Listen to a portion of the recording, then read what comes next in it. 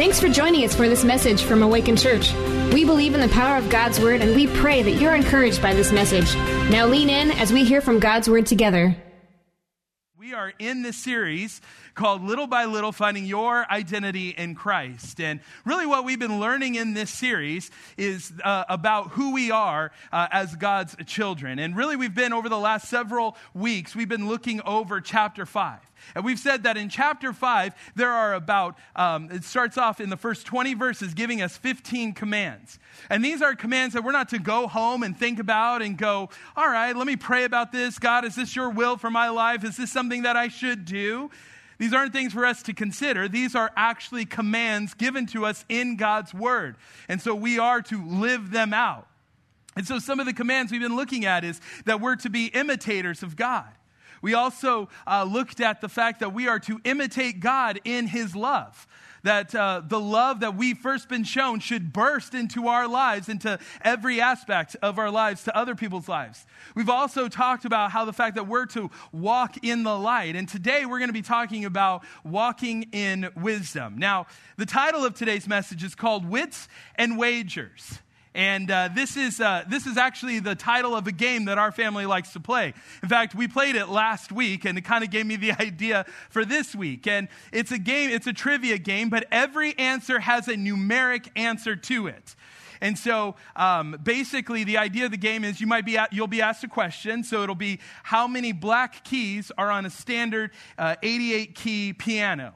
And everybody would write their answers on a card, and they would lay it face down, and then you have reveal time, and everybody then flips up their answers, and you basically go from lowest to highest, and you put all the answers, and you put bets on who you think is right. Maybe you're right, maybe you believe that much about your answer, or maybe the person, your spouse, your friend you think is right, and so you bet on their answer.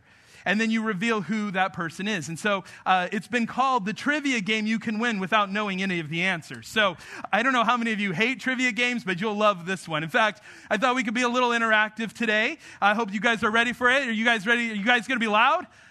Okay, all right. The first service, they were a little quiet. We'll just say they were a little sleepy, all right? But you guys are awake and alert. But first question, it's going to have a number for an answer, all right? It is, what is the record for the most knives thrown around a human target in 1 minute? Just yell at your answer. I'm just wondering who the heck is having knives thrown at them, first of all. Like, that's a special kind of stupid, if you're asking me. Like, they either know where they're going for all of eternity, or they just have no idea. But the answer is 144. That's the answer. Yeah, insane. Yep, that's right. Somebody isn't right. You guys like Wheel of Fortune? You guys know about Wheel of Fortune? All right. On TV's Wheel of Fortune, how many pegs are on the outside of the wheel? Okay, here we go. Ready? 72. It's not too bad, right? Right? I asked the question to our media team, and they were like 300. I was like, you're crazy, people. Okay, here's another one. How many munchkins were cast for The Wizard of Oz? Okay, you ready? 124. 124, that's as many. Now, I love it because they also add fun facts. They say this: each munchkin made $50 a week. Now, Toto made a total of $125 a week. So the dog is making more money than the actors in the movie. Now, I like this. We'll close with this one. What % of Americans think they are smarter than the average American? This is a percentage. What % of Americans think they're smarter than the average one? 75, 99, 55%. 55% think they're smarter than the average American. And I like that we did that, because really today we're talking all about wisdom. Now, when I play this game with my family, when we're playing it with friends, I often feel foolish when I write down the answers to this game. Because I often think, man, my answer's too low, my answer's too high. What are my friends going to think of me? What is my family going to think of me? Are they going to be like, how did this person make it this far in life? Like, you kind of seem like a moron. Like, the reveal time is the most stressful time, because I'm curious, how will my answers match up with everybody else's answers? And I think for some of us, even as I've tried to have us be interactive a little bit today, I think a lot of us, we too feel a little foolish as well. Like, we don't really want to be bold and say our answers and shout them out loud, because the reality is we don't want to appear foolish to our friends or to our family or the people around us. The reality is we want our lives to be marked by wisdom. But unlike the game Wits and Wagers, when it comes to imitating God, there's no guessing the right answers. What we're going to see today is that we can have wisdom when it comes to walking with God. In fact, let's look at Ephesians chapter 5, starting in verse 15. It says, "Look carefully then how you walk, not as unwise, but as wise, making the best use of the time, because the days are evil. Therefore, do not be foolish, but understand what the will of the Lord is." There are three things that I see in these three verses that can help us make the most of our lives and make our lives count. And the first one is, we need to see life from God's perspective. We need to see life from God's perspective. Paul says in verse 15, "Look carefully how you walk." Now, the translation, "look carefully," might be a little confusing when we read this, because it sounds like Paul is kind of putting us on the defensive a little bit. You know, growing up, my mom would say, "Be careful," when she believed that something horrible was going to happen to me or believed some harm or danger was going to happen to me. But here, that's not really what Paul is getting at. What he's talking about is to be thoughtful, to take extreme care of. It means to take intense scrutiny of your life. What this verse is telling us is that your life and my life isn't some random accident.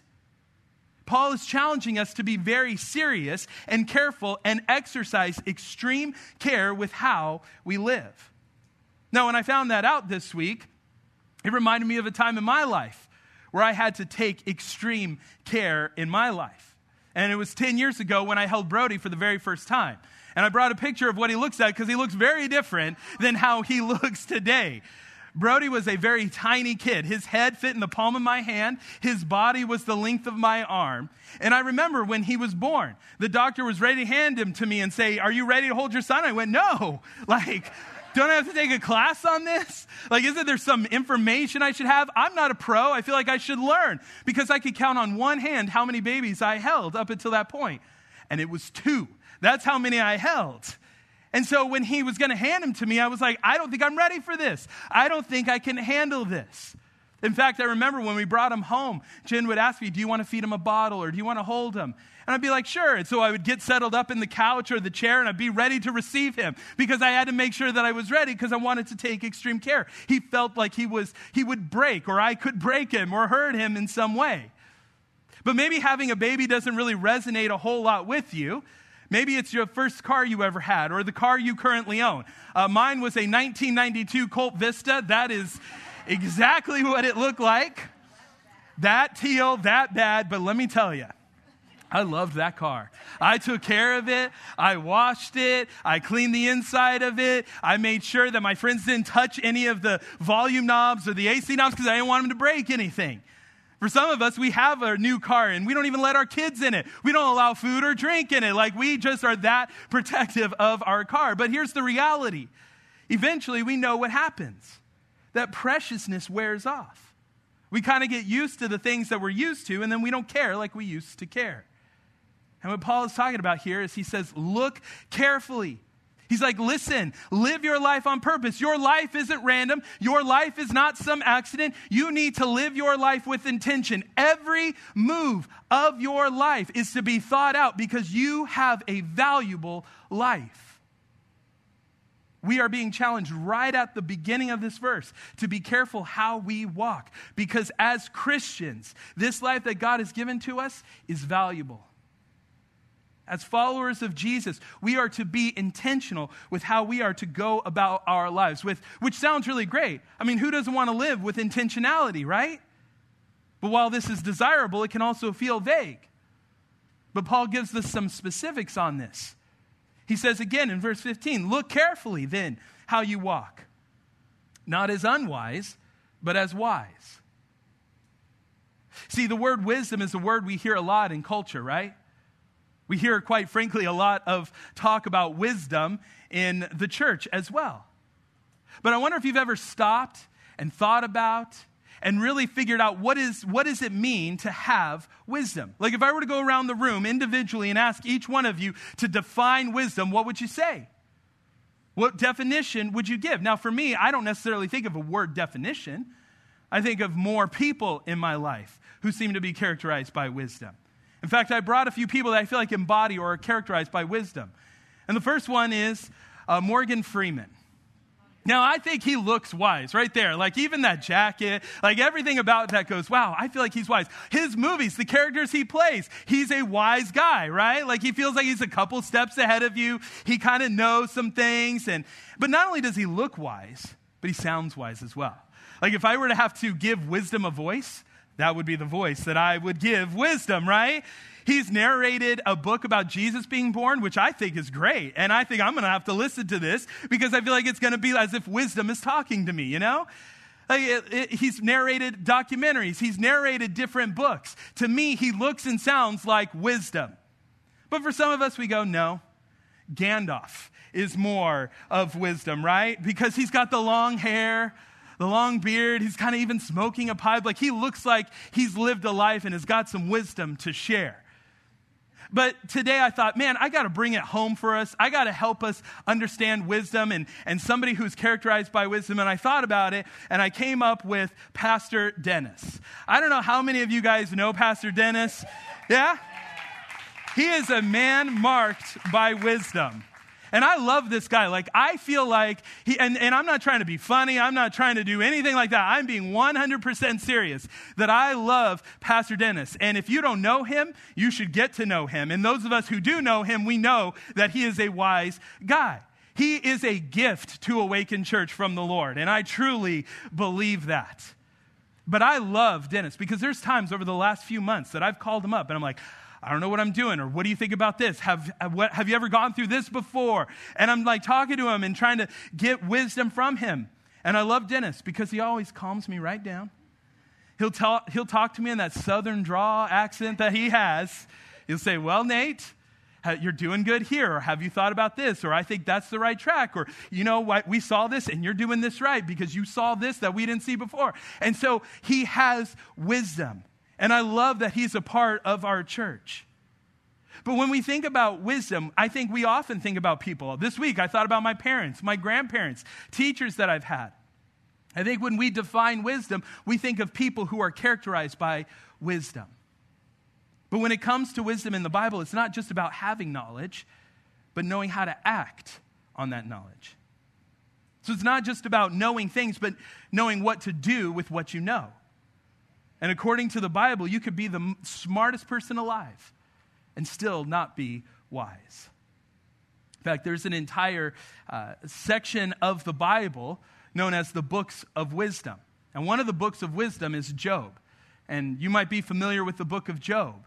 Job basically loses all of his worldly possessions, everything he owned. He lost his kids, he lost his health, he lost his wealth. And then his wife comes up to him after he's lost everything, and she goes, hey, Job, why don't you just curse God and die? Now, that's not the best advice that one could ever get, right? Like, if that's plan A, you might want to look at plan B, because that's not really what you should do. And in response, Job says this, we've accepted good things. Should we not only accept bad as well? They've got good things. They should accept the bad things as well. Job was being wise. He had the wisdom to know what to do when hard times came in his life. Job's wife was like, we should only love God as long as we get what we want. And Job's like, no, God's been very good to us. We're in a hard season right now, but this isn't the time to stop loving God. Basically, what he's saying is that whatever we get from God's hand, we're going to receive, whether we're rich or poor, whether we're sick, we're healthy, whether we're a failure, whether we're a success, whether we have too much or too little, we accept whatever God gives us. Job had wisdom to see life from God's perspective. And this is important because sometimes we think wisdom means intelligence. Or wisdom means taking time to learn something. Wisdom has nothing to do with time spent living life. Wisdom has everything to do with time spent seeing life from God's perspective. Now, you might be sitting here today and you might be thinking, well, I'm just little old me. How am I going to see life from God's perspective? Because this seems like an impossible standard. And it is an impossible standard in our flesh, in and of ourselves. It is an impossible standard. In our flesh, we will never gain or achieve this kind of wisdom that we are being called to walk in. But God has promised us in his word that he will give wisdom to us if we just ask him. In fact, James 1:5 says, if you need wisdom, and all of us there would say, yes, we do, right? If you need wisdom, ask our generous God, and he will give it to you. So I hope you see how this is all framing up. Paul here is saying, as Jesus followers, take extreme care. Be careful. Guard your life. Take your life seriously. Be intentional with it and chase after wisdom. But how do you chase after wisdom? How do you pursue wisdom? Well, you ask God. You go, God, can you show me from your perspective how to love my family right now? God, can you give me your point of view to see my workplace right now? God, give me your eyes to see my school the way that you see my school. The way that you walk in wisdom is you're constantly asking God to see your life or whatever it is in front of you from his point of view. Here's the second thing. We need to make the most of our time. We need to make the most of our time. If you want to make an impact with your life, you got to get control of your time. Your time is your life. If you don't learn to manage your time, you're not going to go very far in life. And this is the warning that Paul is giving us here in verse 16 when he says, making the best use of the time because the days are evil. Now, when the New Testament that we're reading from was originally written, it was written in the Greek. And we're reading from English translations of it. And so when there's the English translation, sometimes there's words or phrases that kind of lose their sting or lose the emphasis that the original author was trying to have. And this is one of those times that there's a lot more being communicated than what we see at first glance. And that's what Paul is talking about when he uses this word time. He's like, make the most of your time. He's not talking about time like we're used to talking about time. You know, when we talk about time, we think of the seconds that add up to the minutes, that add up to the hours, that add up to the days. It's a chronological timeline. And that's not what Paul's talking about when he uses this word time. He uses this Greek word called kairos. And kairos means seconds, minutes, or hours. Kairos doesn't mean seconds, minutes, or hours. Kairos means notes measured or allocated or fixed for a season. So it's not about the flow of time. It's about a predetermined set of time. So for example, it's like taking a test. You know, if you've ever had to take a test for high school, college, or your job, you have a preset, predetermined amount of time to take that test in. There's no do-overs. There's no extra time. When that time is up, it's up. And here's why this is so important, why I'm making a big deal of it. Because Paul isn't saying here that we should make up the most of the seconds, the minutes, the hours that are going to go on forever with or without us. The sobering reality of this verse is we need to make the most of our very limited time, the allocated, fixed season of life that we have here on earth. The reality is my days are numbered. Your days are numbered. There is a fixed, allocated set of moments that we have on this earth. And Paul is telling us we need to make the most of this time because we are not going to live forever. Our days are short. James chapter 4 says it this way, your life is like the morning fog. Other translations would read, is like a mist or a vapor. Your life is like the morning fog. It's here for a little while, and then it's gone. See, Paul doesn't say we need to make the most of the minutes that go on regardless of what we do. He says we need to make the most of the allocated fixed time that we have on planet Earth. And here's the reason why. Because the days are evil. When Paul looked around his world, he saw that he was living in evil times. When he looked around the world, he saw that sin was rampant everywhere he went. And the same is true for us today. We talked about it last week. We are living in evil times. We can see it everywhere. The days are evil. Sin is running wild everywhere we go. The evil we see day to day, our chances to do good will eventually slip away, and it will be consumed by darkness unless we act. And because we live in evil times, if we just go with the flow of our culture, then we're going to waste our lives. See, the worst thing you can do from the perspective of wisdom is you could just float through life, not thinking about the season you're in or how it might be used to the fullest.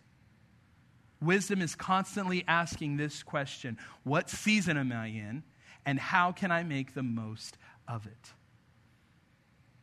We all have the same amount of time every week, 168 hours. And what you do with your time counts.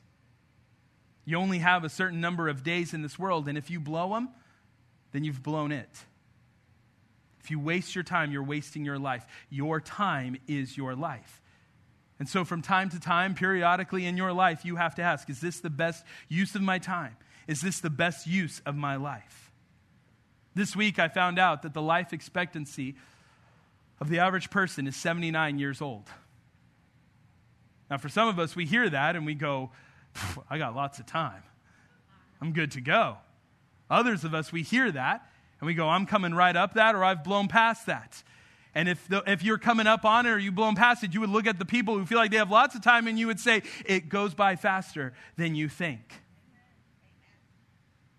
And every day we have the opportunity to either make the most of the time that God has given it, investing it, asking God how we can use that time, what does he want us to do with this time, being wise, being intentional with it, or we can squander the time that God has given us.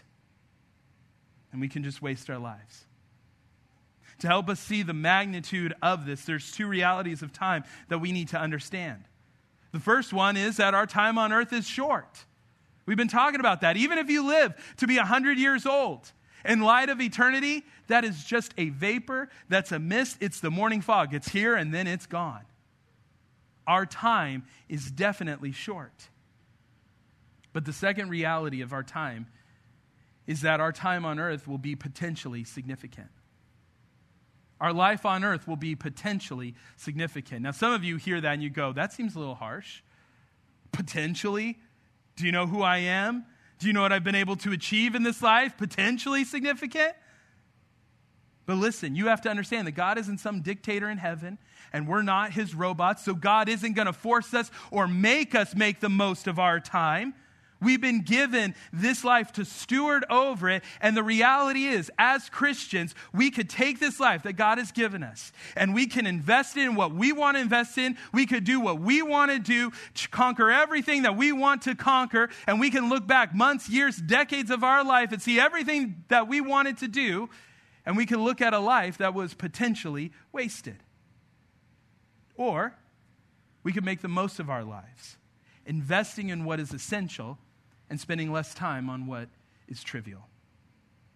No matter where you're at in life, maybe you feel like you've wasted too many years. You can turn that around. Maybe you're just getting started. You have the ability to avoid a lot of mistakes and make the most of your life.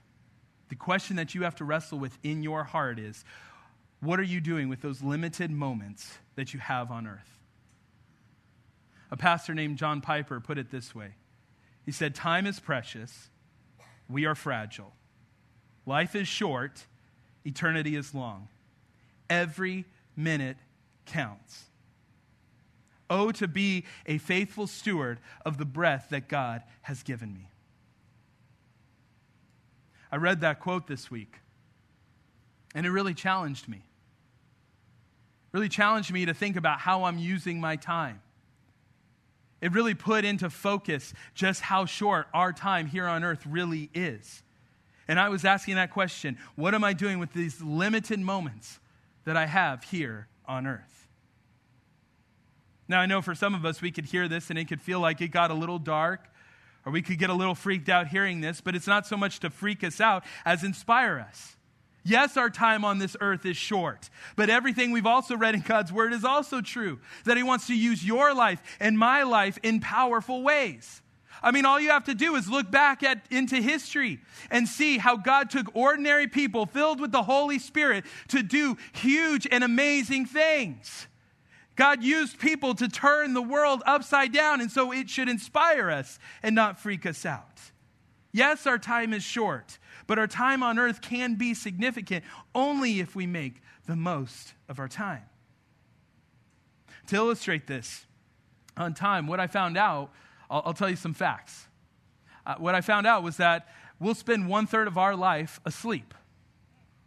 Some of you are like, try 2/3. We'll spend 32,000 hours eating. And by the way, you'll eat the amount of 6 elephants in your entire lifetime, all right? So that's just a fun fact. You'll spend 92 days in your lifetime in the bathroom taking care of those elephants. Like that's what's happening. And some of you wives are looking at your husbands going, see, you're in there way too long. Try 100 days. I knew you were doing nothing in there. But those are only some of the essential things. We didn't talk about work or school or other things that we do in our lifetime. Those are only the essential things that we have to do to keep ourselves alive. But what about the time wasters? You'll spend 5.5 years checking email. You'll spend 1/3 of your life researching or doing online shopping on the computer. You'll spend 5.5 years just looking at your cell phone.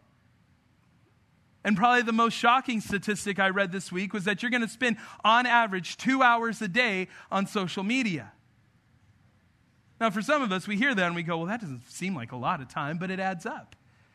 On average, you will waste in your life 30 days not interacting with real human beings, but just scrolling, double tapping, commenting. This year, you will miss, on average, 1 month of your life to social media.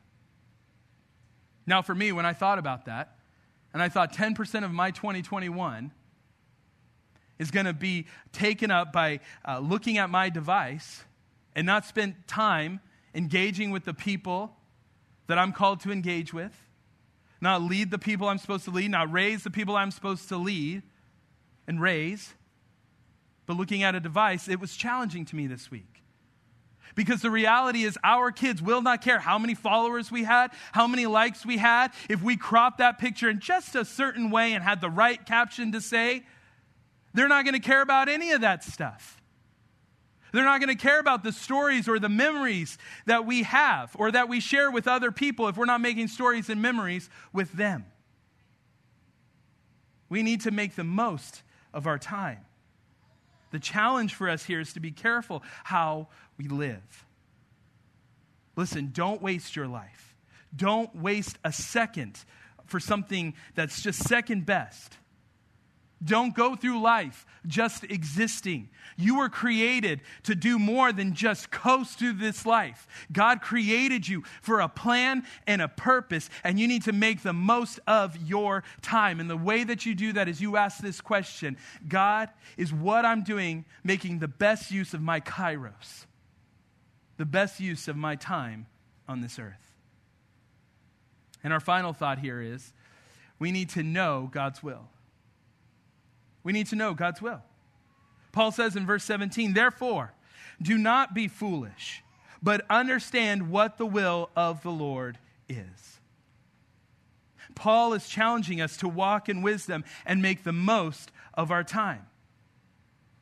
And so he reiterates the point that he's been talking about, that we need to fight the foolishness, to slip into the foolishness of life, of just coasting through this life, doing whatever it is we want to do, to not maximizing our time on the things that are essential and not on the things that are trivial. He's like, it's going to be easy to slip into that foolishness, but he's like, don't do it. Don't be foolish. Don't live foolishly. And by the way, that's what the enemy would love you to do. He'd love for you to go to sleep. He'd love you to just waste your life, to live a life of foolishness, to waste your time. You know why? Because then you're not effective for the kingdom of heaven. He wants to lull you to sleep and let you be sleepy so that you don't have an impact for Jesus. And Paul's like, don't be foolish, but, he says, understand what the will of the Lord is. Now, for a lot of us, this sounds like the understatement of the year. Understand the will of the Lord. I mean, Paul might as well have just said, hey, go and be a billionaire. And I have to understand the will of God? One of the most common questions I get as a pastor, one of the most common talked about topics in all of the church is, what's God's will for my life? I know I've asked it many times in my life. You've probably asked it a number of times in your life as well. But what I believe Paul is saying here is it's not so much about knowing the will of God. But as we're careful, being serious with our walk, as we're pursuing God, as we're asking for wisdom, as we're making the most of our time, we are going to find ourselves joyfully walking in His will. I think the point, we could easily get tripped up on the will of God here, and we could talk about it at another time, because I don't think it's as complicated as we want to make it out to be. But I don't think the point here is to get tripped up on what God's will is and what God's will isn't. The point Paul is trying to make here is that when you decide to passionately, intentionally, with discipline, being careful how you walk with the Lord, if you are pursuing wisdom in God's word, saying, God, would you speak to me? I need some wisdom right now. I need some wisdom on how to navigate my life. If you're praying to God, saying, God, would you show me some perspective on my life today? God, show me to see your perspective and how to make the most of my time. You're going to be someone who is joyfully walking in God's will. The problem for us, though, is that all too often, we don't open up God's word. We go, I go to church almost every Sunday. I know it. I've read it one time through. I've read the most important book, so, I've got this church thing down. I got God's word. I got the wisdom I need. I've been a Christian a long time now. I went to Sunday school as a kid. I've grown up in the church my whole life. I've got this Christian thing down long enough. I know what we're doing. And then we're not careful. And we're just kind of walking through life, not living with purpose, just kind of wasting our time, not living with intention, wasting our time on things that God has not called us to do, but pursuing things that we want to do.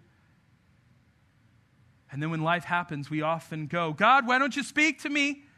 God, show me your will. I need to hear it. What are you doing here, God? Why do I feel like I can never hear you? Show me your will for my life.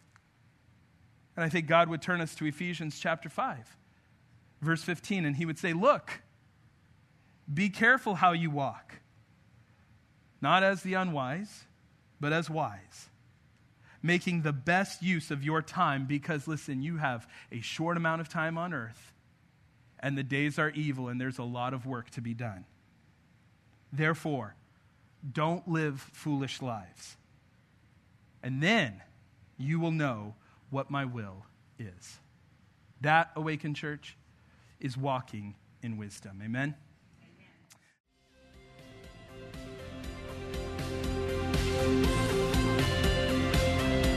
Thanks for joining us for this message from Awaken Church. We'd love to hear how this message or the ministry of Awaken has impacted your life. Let us know at awaken.church/mystory.